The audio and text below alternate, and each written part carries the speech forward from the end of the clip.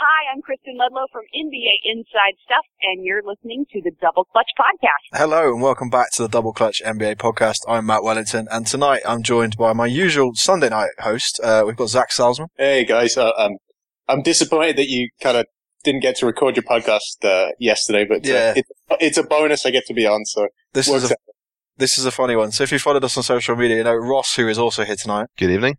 Me and him just recorded, about 45 minutes last night? Yeah, they're thereabouts. We discussed a whole huge variety of things, from the meaning of life to many other subjects, and the recording was lost. I heard it was the greatest podcast ever recorded. That's true. You know, Tenacious D, the greatest song in the world, tribute. This was like the podcast version, but it got lost because it wasn't recorded. So this will be our Western Conference show where we're going to be talking about the playoff race. And obviously last night we had some different opinions. They might have changed in the case of Ross because there's been a couple of, it was a Suns game last night. So his opinions may have changed since then, but we're going to talk about the Thunder first. So I'm just going to put it out to everybody. Do the Oklahoma City Thunder make the NBA playoffs? Yes. I guess when you looking at the standings now, it's so close. Phoenix is, a game up on the Pelicans and the Thunder, but they've played 2 games more. Yep. And so when it's this close right now, I'm just going on the team that has the most talent, and that's the Thunder. I mean, they're not the team that they've obviously been criticized for the way they play. Sometimes they don't utilize that talent properly, but when you have 2 of the top, 5 players in the league, 10 maybe, then that's a team I'm going to go with every time at this point in the season. The Thunder, as Zach was saying, I mean, you've got 2 of the best players in the league, and they've got the playoff experience as well. They've been there, and they've been in the finals, conference finals. They've got a solid rotation as well. They've got a good bit of depth. They're a scary team, like we said, I think in previous podcasts, when if you want to have them facing up against the Warriors, you'll probably win the conference. It's a great matchup. Yeah. Should they make it, and it'll be a good series. But whether they make it or not, I think it's still on a bit of a knife edge, because given the injury histories that they've had this season, and with a big run-up coming up, one thing is as well, I touched on this last weekend on Twitter, that the Thunder, in their remaining schedule, they've got 8 back-to-backs. Suns only have 4. So in terms of the running, it's not a lot of rest time between games that for these players. And if they've been struggling with injuries, it's harder for them to heal and get up for the next big night to go again, because it's going to be pretty much warfare for the last half of the season. Jockeying for playoff spots. So it's a really difficult one. That's a really good point, actually, with the back-to-backs. You've got to factor that in for sure. I think tonight they have a really tough game. They play the Grizzlies. Yeah, so, that's a big game. Yeah, and at this stage, these are all games you sort of have to win, or at least you can't afford to go on any kind of losing streak. I think Steven Adams, he's out injured. He's out, yeah. Yeah, I remember correctly. I think he broke his hand. So that's another. I mean, the Thunder have been cursed the last couple of years with injuries. It seems like they've never gone through like a long stretch where they've had all their best players on the floor at once. You know, either Westbrook's injured, last season it was Ibaka, and Durant at the start of this season. So, I mean, I don't feel confident in picking the Thunder over Phoenix and the Pelicans, because I do think that it's just going to go back and forth, and, teams are going to jump into the 8th seed and fall out again. But if gun to my head right now, I'd say the Thunder would make it just based on talent.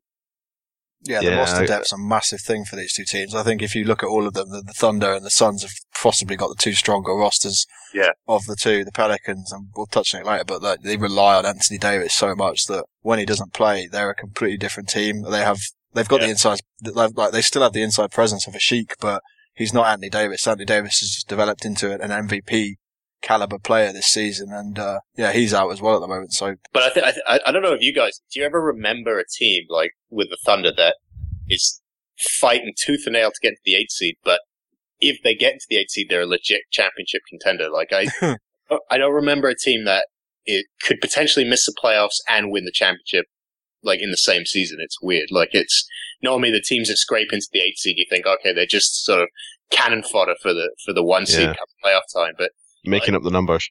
Yeah, exactly. And this is just like the Thunder's position is purely a result of the injuries at the start of the season. There's no way they would just be 27 and 25 if Durant and Westbrook had played a full season. I mean, they've still sort of lost a few games, like that game in New York. They never should have lost a couple of weeks back. But this is the team that would be in the playoffs comfortably had they had a full bill of health. So it's just a really weird situation, because if you're Golden State, you absolutely, in my opinion, want to play the Suns or the Pelicans, or one of those two teams to make the 8th seed. I mean, no offense to those, all due respect to those two teams, but yeah, if I'm Steve Kerr, there's no way I want to play the Thunder in a 1-8 matchup.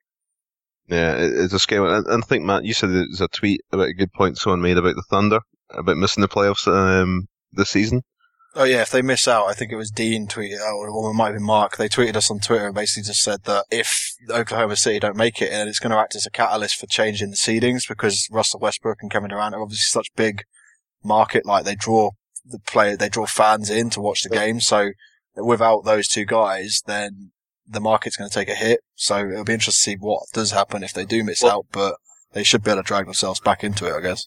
Well, Adam Silver's already said that he's thinking about, I think he announced this week actually. He's open to it, yeah. Scrapping the conferences altogether. And this is a subject for another podcast, obviously, but it is ridiculous where in the East you have the Charlotte Hornets and whoever else is maybe going to scrape through 10 games under 500. But yet, like, huge, like you say, Matt, huge marketable superstars like Anthony Davis and Durant and Westbrook, and to a lesser extent, like the guys in Phoenix like Bledsoe and Dragic, like, they may not be in the playoffs. So, like, we miss out seeing them at, like, the best time of the year. Yet we're stuck watching a team that's, like, going to end up being 30-52 or something in the East. So it is definitely, whoever misses out in the West this season, it definitely gives, like, credence to the idea of just scrapping conferences altogether. It's West of the dogfight. The defending champions are 7th at the moment. The Clippers, fair enough, they're 6th, but they're now without, Blake Griffin is out indefinitely after having right elbow surgery. So there's a possibility that even though, like, you know, one of them could slip down. I don't think the Spurs would, but the Clippers have certainly got the distinct possibility of slipping down. But, like, for tonight, the purpose of tonight's show, we just, like, focus on Phoenix, New Orleans, and Oklahoma, because at the moment it just seems to be those three. You could almost call it two in a way. I think, and we said earlier on with New Orleans, they are only an Anthony Davis injury away from falling away. Sure. You know, he's hurt his shoulder. I think we were saying last night on the Missing podcast that there was no real injury report or update on his shoulder, so you don't really know. You know, is it something serious? It will be out for a week. Will be out for a couple of games. You know, there's been no update on that, and there's still no. I was looking for it earlier today. I didn't see any news on it, so it might be nothing to worry about. Who knows? But I think for Orleans, it would be something to worry about, because again, it could fall apart. But something else we touched on before with New Orleans now, with the players they've got Davis, really good player, but the players they've got around them, there's no one to substitute for that. They can't bring someone in to do Davis's role. For example, if Oklahoma take a hit on one of their players, they've got a squad player to come in. If Phoenix take a hit, for example, a point guard goes down, they've got another 8 point guards in the roster they can probably use. So there is depth in both teams. New Orleans don't have that. Starting 5 is fine, and then obviously with Davis as the big star, but the bench, they haven't got that depth there, which is why I think New Orleans will drop off. And again, if Davis' injury gets a bit more severe, there's a bit more wear and tear on that in the course of the season, they will struggle, and I don't think they will be the playoffs. For me, it would be between the Thunder and Phoenix is only two teams I can see getting the 8th seed. Yeah, I agree with you, Ross. Again, like you said, it's pretty up in the air, his injury status. Like, I was trying to find something today, read, like, basically day to day, like, he may play tonight, he may not.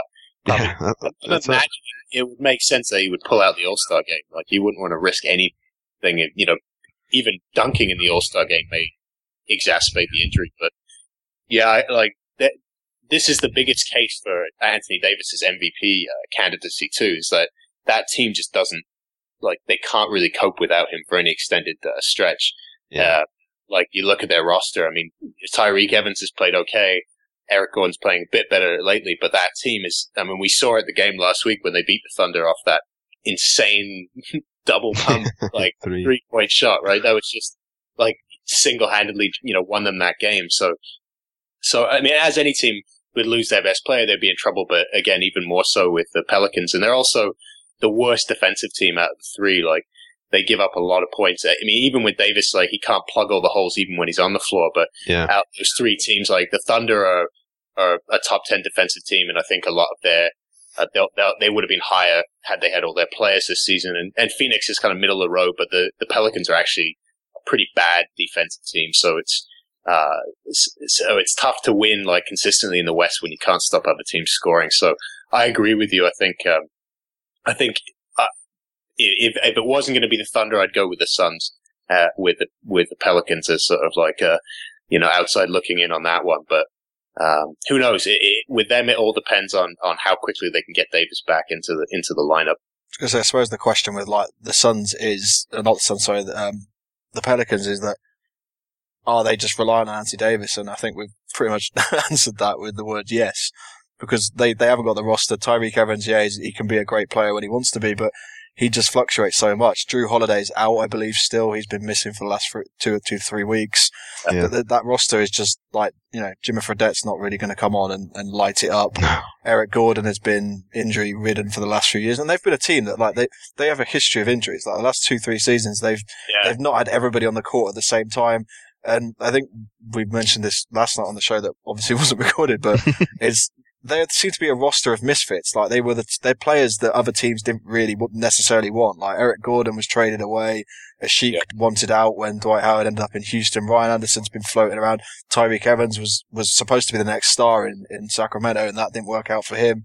And then they've just got a bunch of other players, John Salmons, Luke Babbitt, they've just literally floating around the league for the last few years on several different teams. So I don't think that the chemistry is necessarily as high as it would be there compared to, like, the Suns and the Thunder, who've possibly had teams together for the last few years. They're not a very, like you make the point, Matt, they're not really a very logically put together team. Like, no. When you, right now they're getting, I mean, credit to them, like, for this, I don't want to just to rip into the Pelicans, because to be 2 games over 500 in the West is still quite an achievement. Like, they're having a good season, a much better season than the last few years. But, like, they're getting by sort of on, like, the fact that Anthony Davis is a phenomenal player, and then they are getting, production out of certain guys, but they're really, like, heavy with guys that need the ball in their hands. So Drew Holiday, like Tyreke Evans, Eric Gordon, their skill sets all kind of overlap, almost to the point where they're a bit redundant. Like, you don't need that many sort of guys who are just use a lot of the possessions. Like, you could almost get rid of one of Tyreke and Eric Gordon and then bring in, I don't know, like a defensive first guy who can shoot threes would be ideal, because their balance is weird.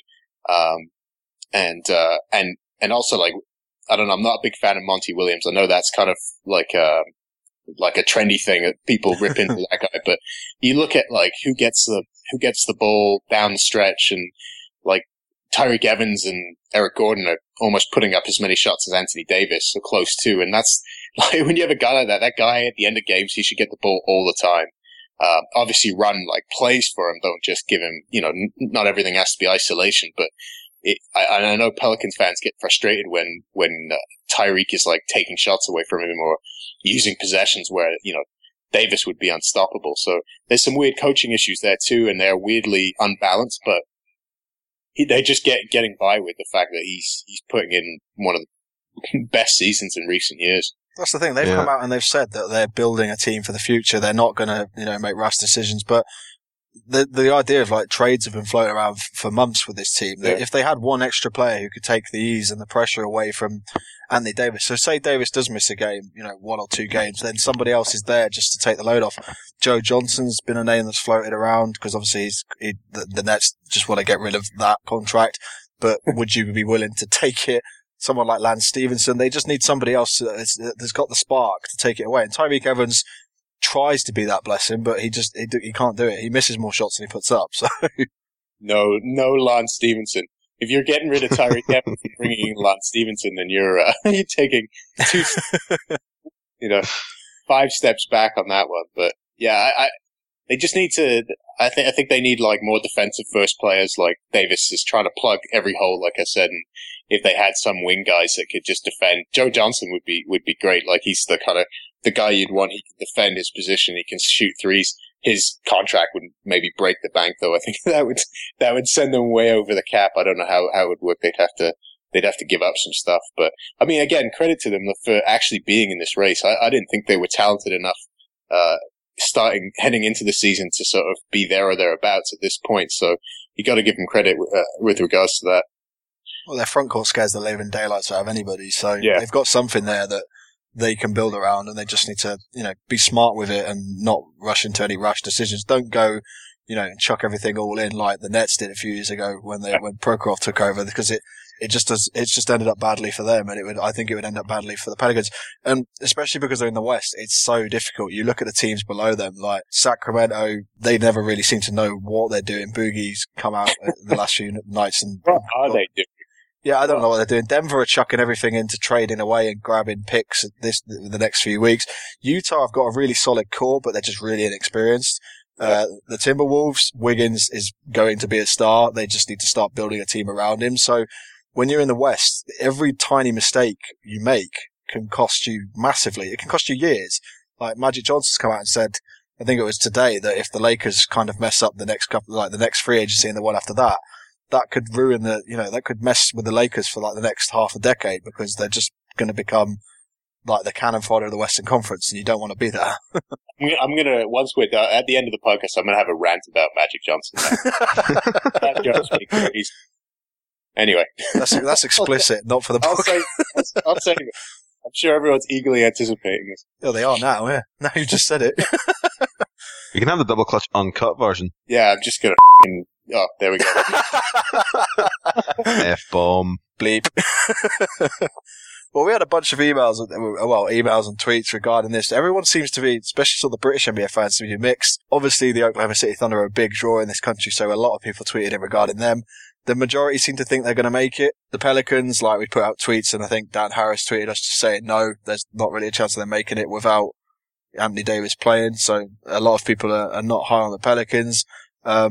Mark Jackson tweeted saying that he'd love the Thunder to make it, but it's becoming increasingly unlikely. So people are a bit skeptical, and nobody really knows. And Alex, who writes for our site, sent us an email, and he went into all this in-depth analysis on ESPN's website with regards to Kevin Durant when he plays this season.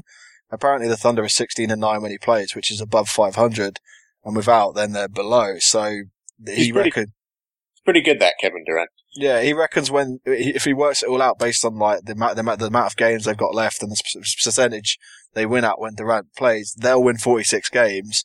And he worked Phoenix's out as 45, which means it would be ridiculously tight for that 8th seed. Yeah. Yeah, and that's the way it's looking. It is going to go down to the last week of the season, I think, in terms of the 8th seed. But at the moment, I mean, the Suns are in a bit of a funk. They've lost the last several games. They lost last night. 3-7 in the last 10. It's the same pattern they've had. The strange thing was they were kind of a losing streak of about 6 or 7 games before Christmas, and then everything started to click, and they went on a big winning run, pushed themselves back up again, and that was when they put Alex Len as a starting centre and taken out Miles Plumlee. And Len's come on leaps and bounds. I think he's averaging nearly 2.5 blocks a game out of 23 minutes, 7 rebounds, 7 or 8 points. So he's getting better and better, and he's athletic. If he doesn't block the shot, he's making people change the shot. So he's giving the Suns more of an interior presence, which they haven't had recently. And the Suns are never known for having good big men, to be honest. It's always been an Achilles heel. We've always focused on fast play, guards, up and down the court. So we've not really had anyone in the middle who can do anything inside since probably a fit Amari Stoudemire. But then again, he was a terrible defender and still is.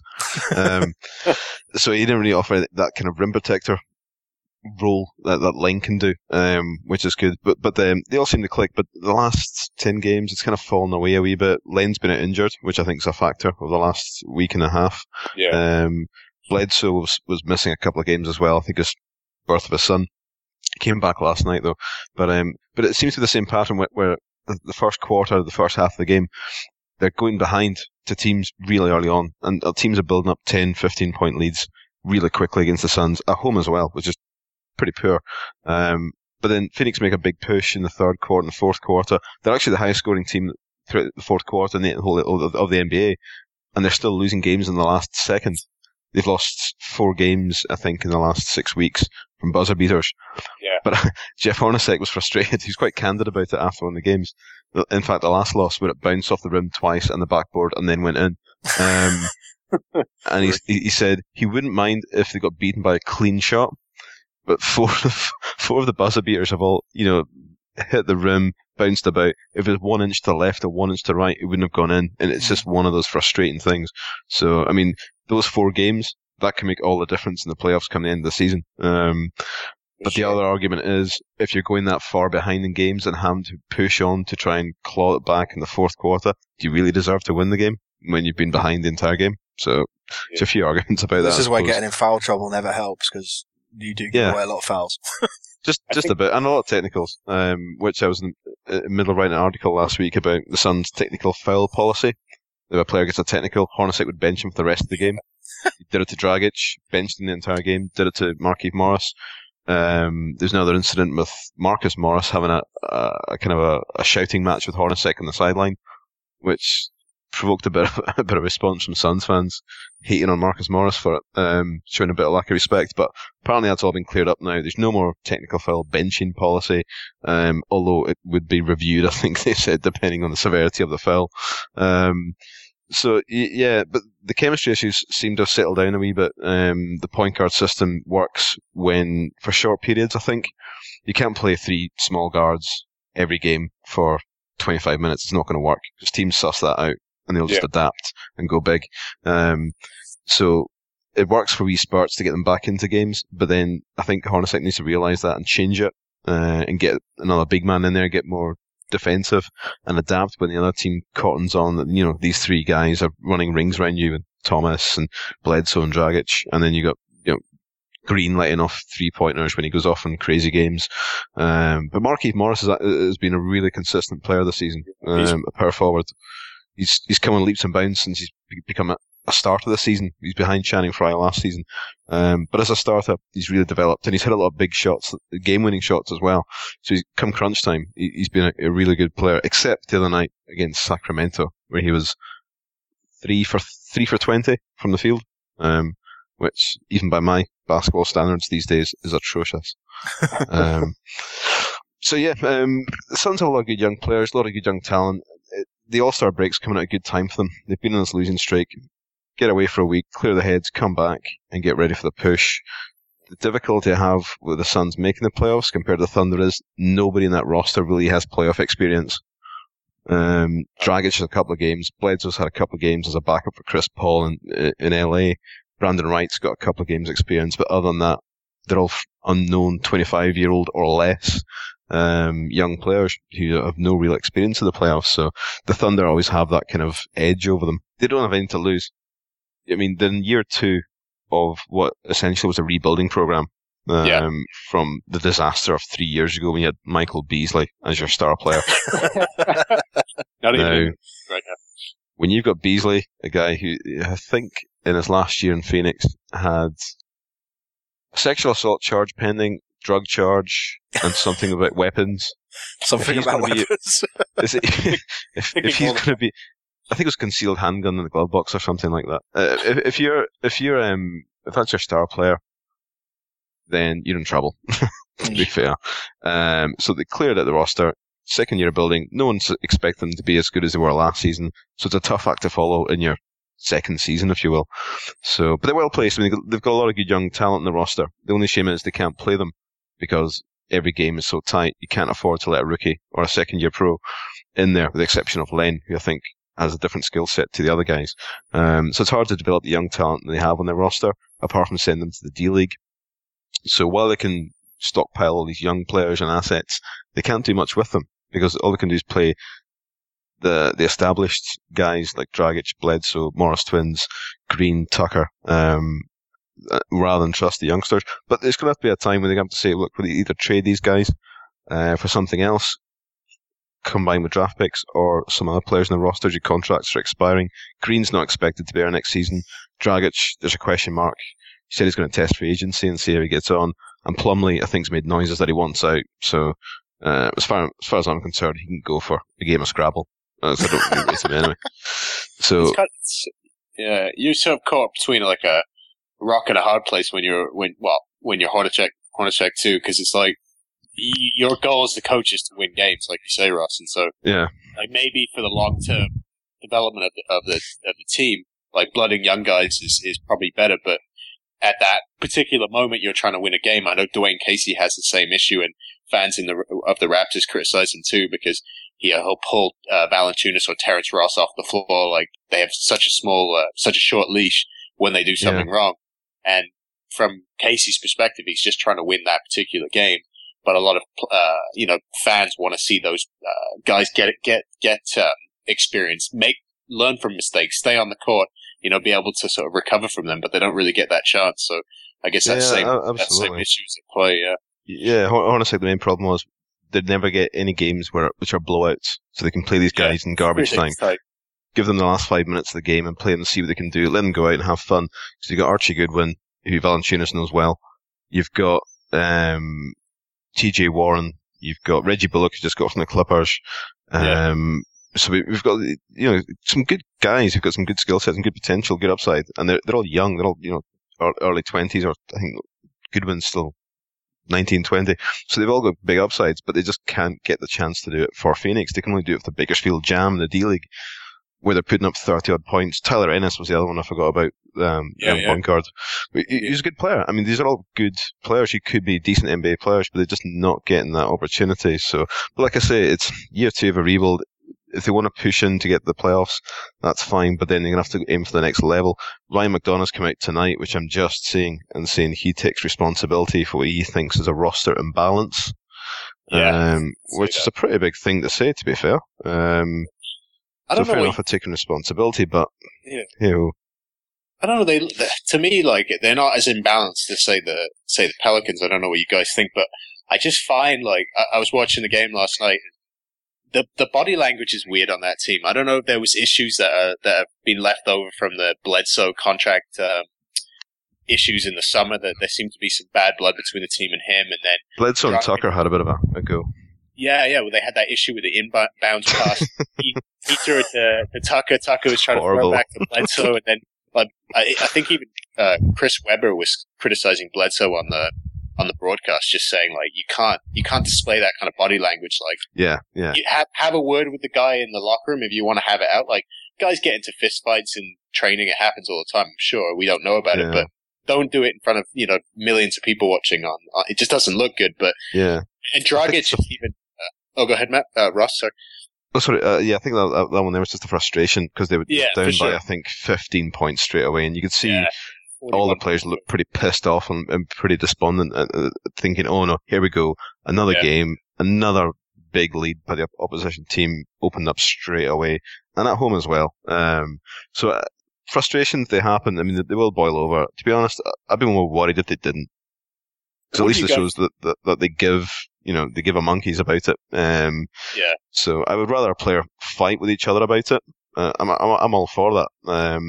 But as long as they understand the importance of the team itself. Yeah.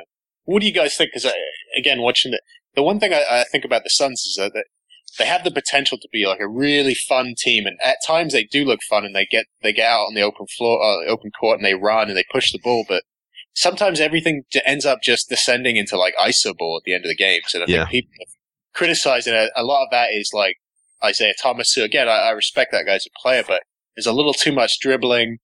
They don't go inside they don't even try and give the big men anything, get them going on offense. It's all like perimeter heavy. And last night you really noticed like Dragic is just sort of hanging out in the corner.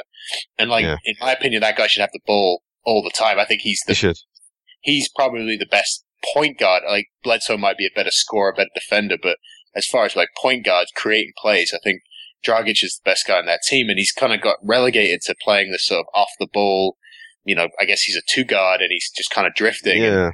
And like when you watch Isaiah Thomas, it's just dribble, and then he passes it. By that point, like the defense is already in their half court set, and there's not really anything on, and it just looked it almost looked like the Thunder, but with less talent. So you can't really get away with it. Dragic just looked like the odd man out, and he's definitely suffered the most out of any player in the roster.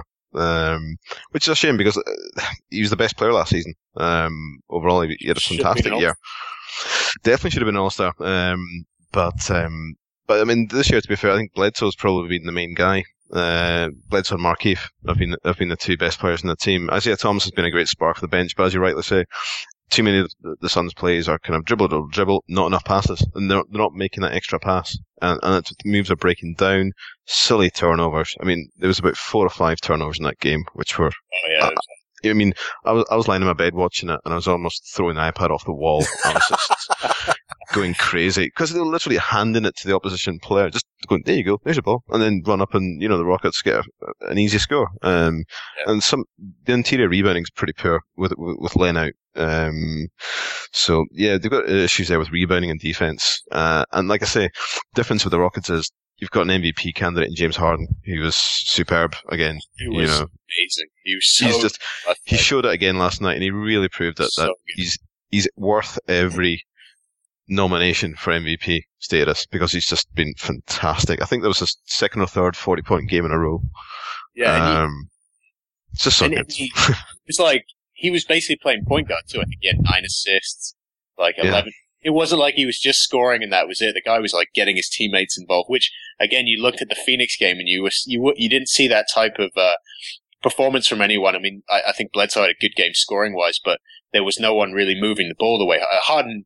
There was a bit of ISO at the end from Harden, but that was when like the game was on the line. Like he got everyone going, through the first 3 quarters. But yeah, he was amazing. But back to the turnovers really quickly with Isaiah Thomas. I think the problem he's got is he's only started one game this season. He's actually started because he's like Ross has said, he's that spark plug off the bench. He's committed I think it's the 4th most turnovers on this entire roster, and he's not even starting. I think part of that is he's come from a role where in Sacramento, he was a starting guard all the time, and he always had these extra minutes, and he could do what he kind of wanted because he was supposed to be the future for them. And he's always had this sort of chip on his shoulder. I think we mentioned it last night on the non-recorded show. Like he was, the last pick of the draft, so he's always had this need to want to do more than he can actually do. And when he comes on the court, he runs the isolation ball a lot. He seems to be trying harder when he's on and trying to make the most of the minutes he's got. And that's, detrimental to the team because he's not passing the ball as well as he should. He's not making the smart plays. Yes, he has been the spark plug, but if you've got someone like Dragic or Bledsoe, then who were here last year and, they knew what it felt last year when they missed out. So those guys are the guys you've got to be running through, and Isaiah should just be secondary to those guys. I don't think it's probably a mentality thing with him, whereas I don't think he just assumes because we had all the hype in the summer, they've got 3 guards, they're going to run all 3 at once. Maybe he's read into that a bit too much and just is trying to do too much for this team. Yeah, would it surprise you to know the Suns rank, I think, bottom in the league in assists? Doesn't surprise me. With 3-point guards? Yeah, and the weird thing about that too is like, and when you watch them, it doesn't surprise you because you see how they play, but exactly. When you look at their personnel, you think, man, that team should be like Golden State in the sense of like, because all those guys can pass. Absolutely. Like, all those guys can move the ball. They're all quick. They're all like, there's probably not too many teams that are more athletic than the Suns. So in theory, they should be a team that just spreads the floor and moves the ball and, plays, along the lines of a Golden State Warriors or a San Antonio Spurs. That's, I guess, what's a little frustrating. But having said all that, this team is still 4 games over 500. The Pelicans and the Thunder can tie them if they win they play 2 games less, but they still sort of hold the cards, so to speak. That's the thing. We spent 15 minutes trashing them. Yeah, no, they're still one of the better teams in the NBA.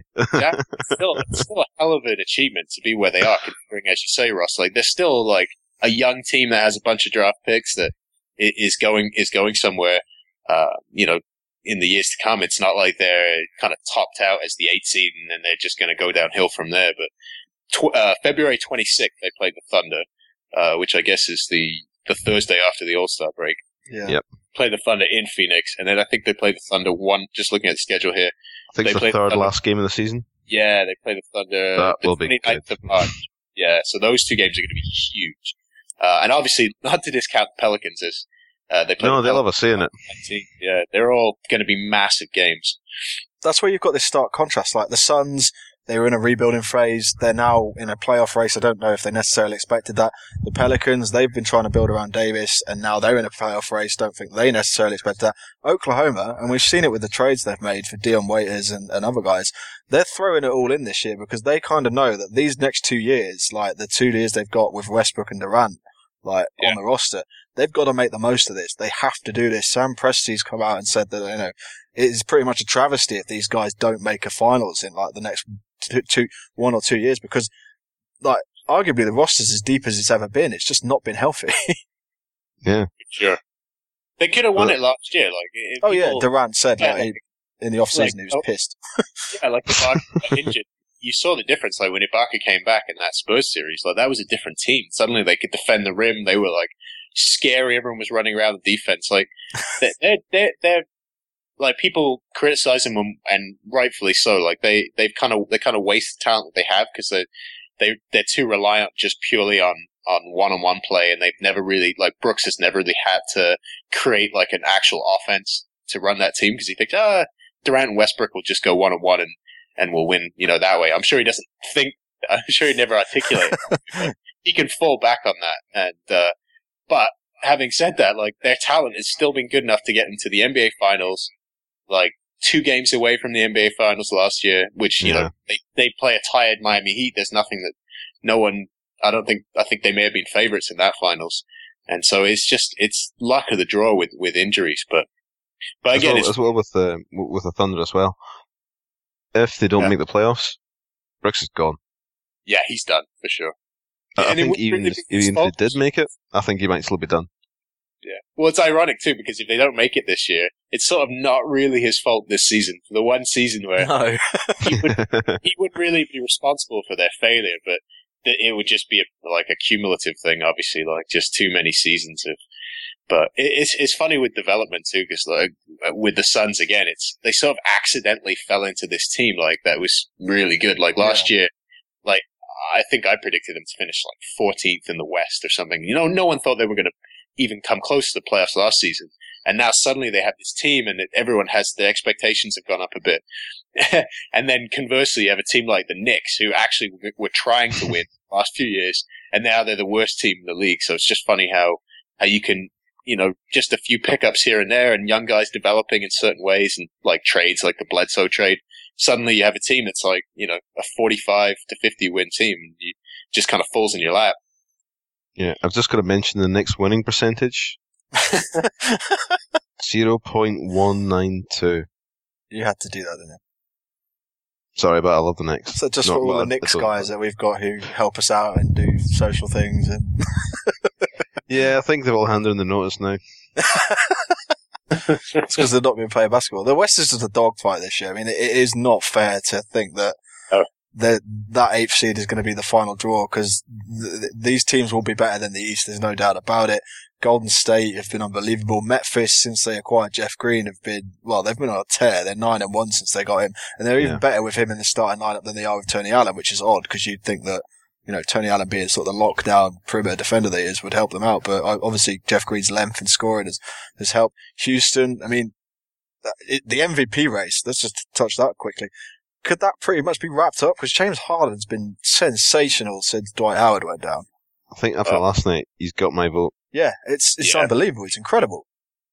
I don't think he's going to win it. That's the thing. I think Steph, if everything remains as it is, I think whoever votes for it's still going to vote for Steph Curry just because, visually, what he does things in a more catches your attention more, and just with the 3-point shots and the crazy games where he scores 51 points and he's just jacking it up from everywhere.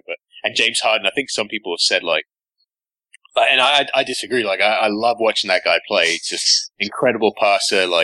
Can score with his back to the basket. He can obviously score from anywhere in the court, but because he gets to the free throw line so much, I don't know what the attempts are, but he's between him and the second place guy. It's ridiculous, but that's not as attractive to watch. A guy just barreling his way and getting fouled and getting to the line, even though it's an incredible NBA skill to be able to draw fouls. It's just not quite as easy on the eye. So my guess would be Steph Curry would still probably win it. But my vote, like Ross, I'd vote for James Harden. I think he's got a weaker roster. He's doing more with less. Like you look he's at got that, more on his shoulders than Steph Curry does. For sure. You know, you can put the team on his back and go and win it. Steph Curry can do it to the extent, but he's got the likes of Klay Thompson around him. He's got Iguodala. He's got Bogut. He's got Lee. You know, he's got all these other guys around him, other weapons. I would probably call them. Houston, again, I mean, yeah, they've got some good weapons as well. But Harden, like I say, he can put them on his back and really just take over. And I think I'm really looking forward to seeing him in the playoffs this season. I mean, as it stands, Houston would be playing against the Clippers. That'd be really interesting seeing James Harden tearing into that Clippers team. The Blake Griffinless Clippers. Who would defend James Harden on that team? Like Clippers don't have a guy who could actually. That's the thing. Jamal Crawford? Really? Yeah. JJ Redick. I guess Matt Barnes. Put Matt Barnes in his face. He just punch him. Yeah, Barnes would do it. Yeah, well, that's the thing. Barnes would end up on a GBH assault or something because there's no way he could contain Harden for a series. No way. Without being kicked out of at least 3 games. Yeah. It's just frightening. Like Portland, they've been like they had a rebuilding phase a few years ago. They've really lucked in it with Damian Lillard. He's just been sensational. LaMarcus Aldridge, obviously, with the injury issues, but they're still a strong team. Dallas, since the Rondo trade, have been a bit topsy turvy, but they could still beat anyone on the day. The Clippers are the one that everyone's freaking out about. Like they were my favourites to win the whole thing at the start of the season. They just don't look like they can put it together. Doc Rivers seems to be going after all these, like there's rumours if KG gets bought out, then he's going to go after him. It's like, why are you going after guys who were good like 10 years ago, dude? Doc Rivers still thinks it's 2008. I know, chill out. It's not the Boston Celtics anymore. You're not playing the Celtics. He's a good coach. He's a terrible general manager. It's just scary to think that San Antonio is 7th and they haven't really kick-started it yet. Tim Duncan's carried them. Obviously, Kawhi Leonard's got the hand problem, which could be a bit worrying because it seems to be a bit niggly. Like it seems to be popping back every now and then, but they could still just turn it on when it gets to the playoffs. I think the one thing we mentioned a minute ago, Ross brought out James Harden can carry Houston. That's the one thing the Suns don't have. Like you look at the Pelicans, Davis on his day can do it. Oklahoma Thunder, they've got 2 guys. I think if the Suns had that one guy who could carry them, then this race might actually have been sealed up already. But that's more even better achievement. They've done it without a big star. You know, and they're doing it in Atlanta. But you can also, that's exactly what I was about to say. Look at Atlanta. I mean, they don't have the big star, but I mean, they've caught everyone by surprise this season. We know they're a good team, but they wouldn't be a superb team as they've been. Lon Babby, on the Suns' presence, he was saying yesterday that they will go all in and pursue the big free agent this season, whoever that might be, and they're ready to make a big move when the opportunity arises. So, like I say, who that'll be, I don't know, but they do. They do need that one guy, the consistent guy, like Zach said, who can get to the line, someone who can rebound and play D, because that's what they need. But they need that consistent scorer, the guy they can go to in late in games. Markieff Morris who they've used a lot this season. Dragic was the main guy last season for late in games. But they need that one definitive star, I think, to really just completely ignite it. Obviously, my preference would have been in summer if they were able to get Kevin Love, because I think he's tailor-made for the system. I think he'd be a perfect fit in Phoenix. And if he had any inkling of leaving Cleveland, if they don't work out, which I'm fingers crossed they don't, I think Phoenix would be a prime destination to put Kevin Love as a power forward in there, stretching it, going back at shooting threes. He would be like Channing Frye on steroids. Just he would just bring a different dimension, and I think he'd be the complete thing. Because let the guards do their thing, then you got to worry about Love, you got to worry about one of the Morris twins, you got Len inside. I think they'd be a really good fit. Yeah, I actually think that might be a legitimately realistic option for him. Like, if you look at the weirdness that's going on with, LeBron tweeted something on the weekend, stop trying to fit out and try and fit in, which was clearly aimed at Kevin Love, and he admitted as much in an interview later that day, and so they're playing well, Cavaliers, but there's been no love. There's no love for Love. There's no love for Love, and there's no confirmation that Kevin Love, for sure I'm going to sign long term with Cavaliers. And why should there be? He has no loyalty to that city. He's not part of the La Familia. No, so I could, and he obviously is a California guy, Phoenix is fairly close to Los Angeles. Like, I could see him for sure ending up there. But that's obviously for another podcast. Kevin Love, potential free agent destination. It is, and like this NBA season is just popping up with so many storylines. Like, there's so much we can talk about. Like, each and every week, every time we do a podcast, there's always something to go on about. Like just before we were planning talking about this, we had all the injuries popping up. Like, Blake Griffin goes down, Steven Adams, Anthony Davis. It's like, it just seems that everything's been going Dwayne Wade last night, just when we finished the podcast as well. Dwayne Wade was announced he was out. Kyle Korver was selected. And today, Carmelo Anthony might not be making it. So this must be the most injury-hit All-Star game I think I've ever seen.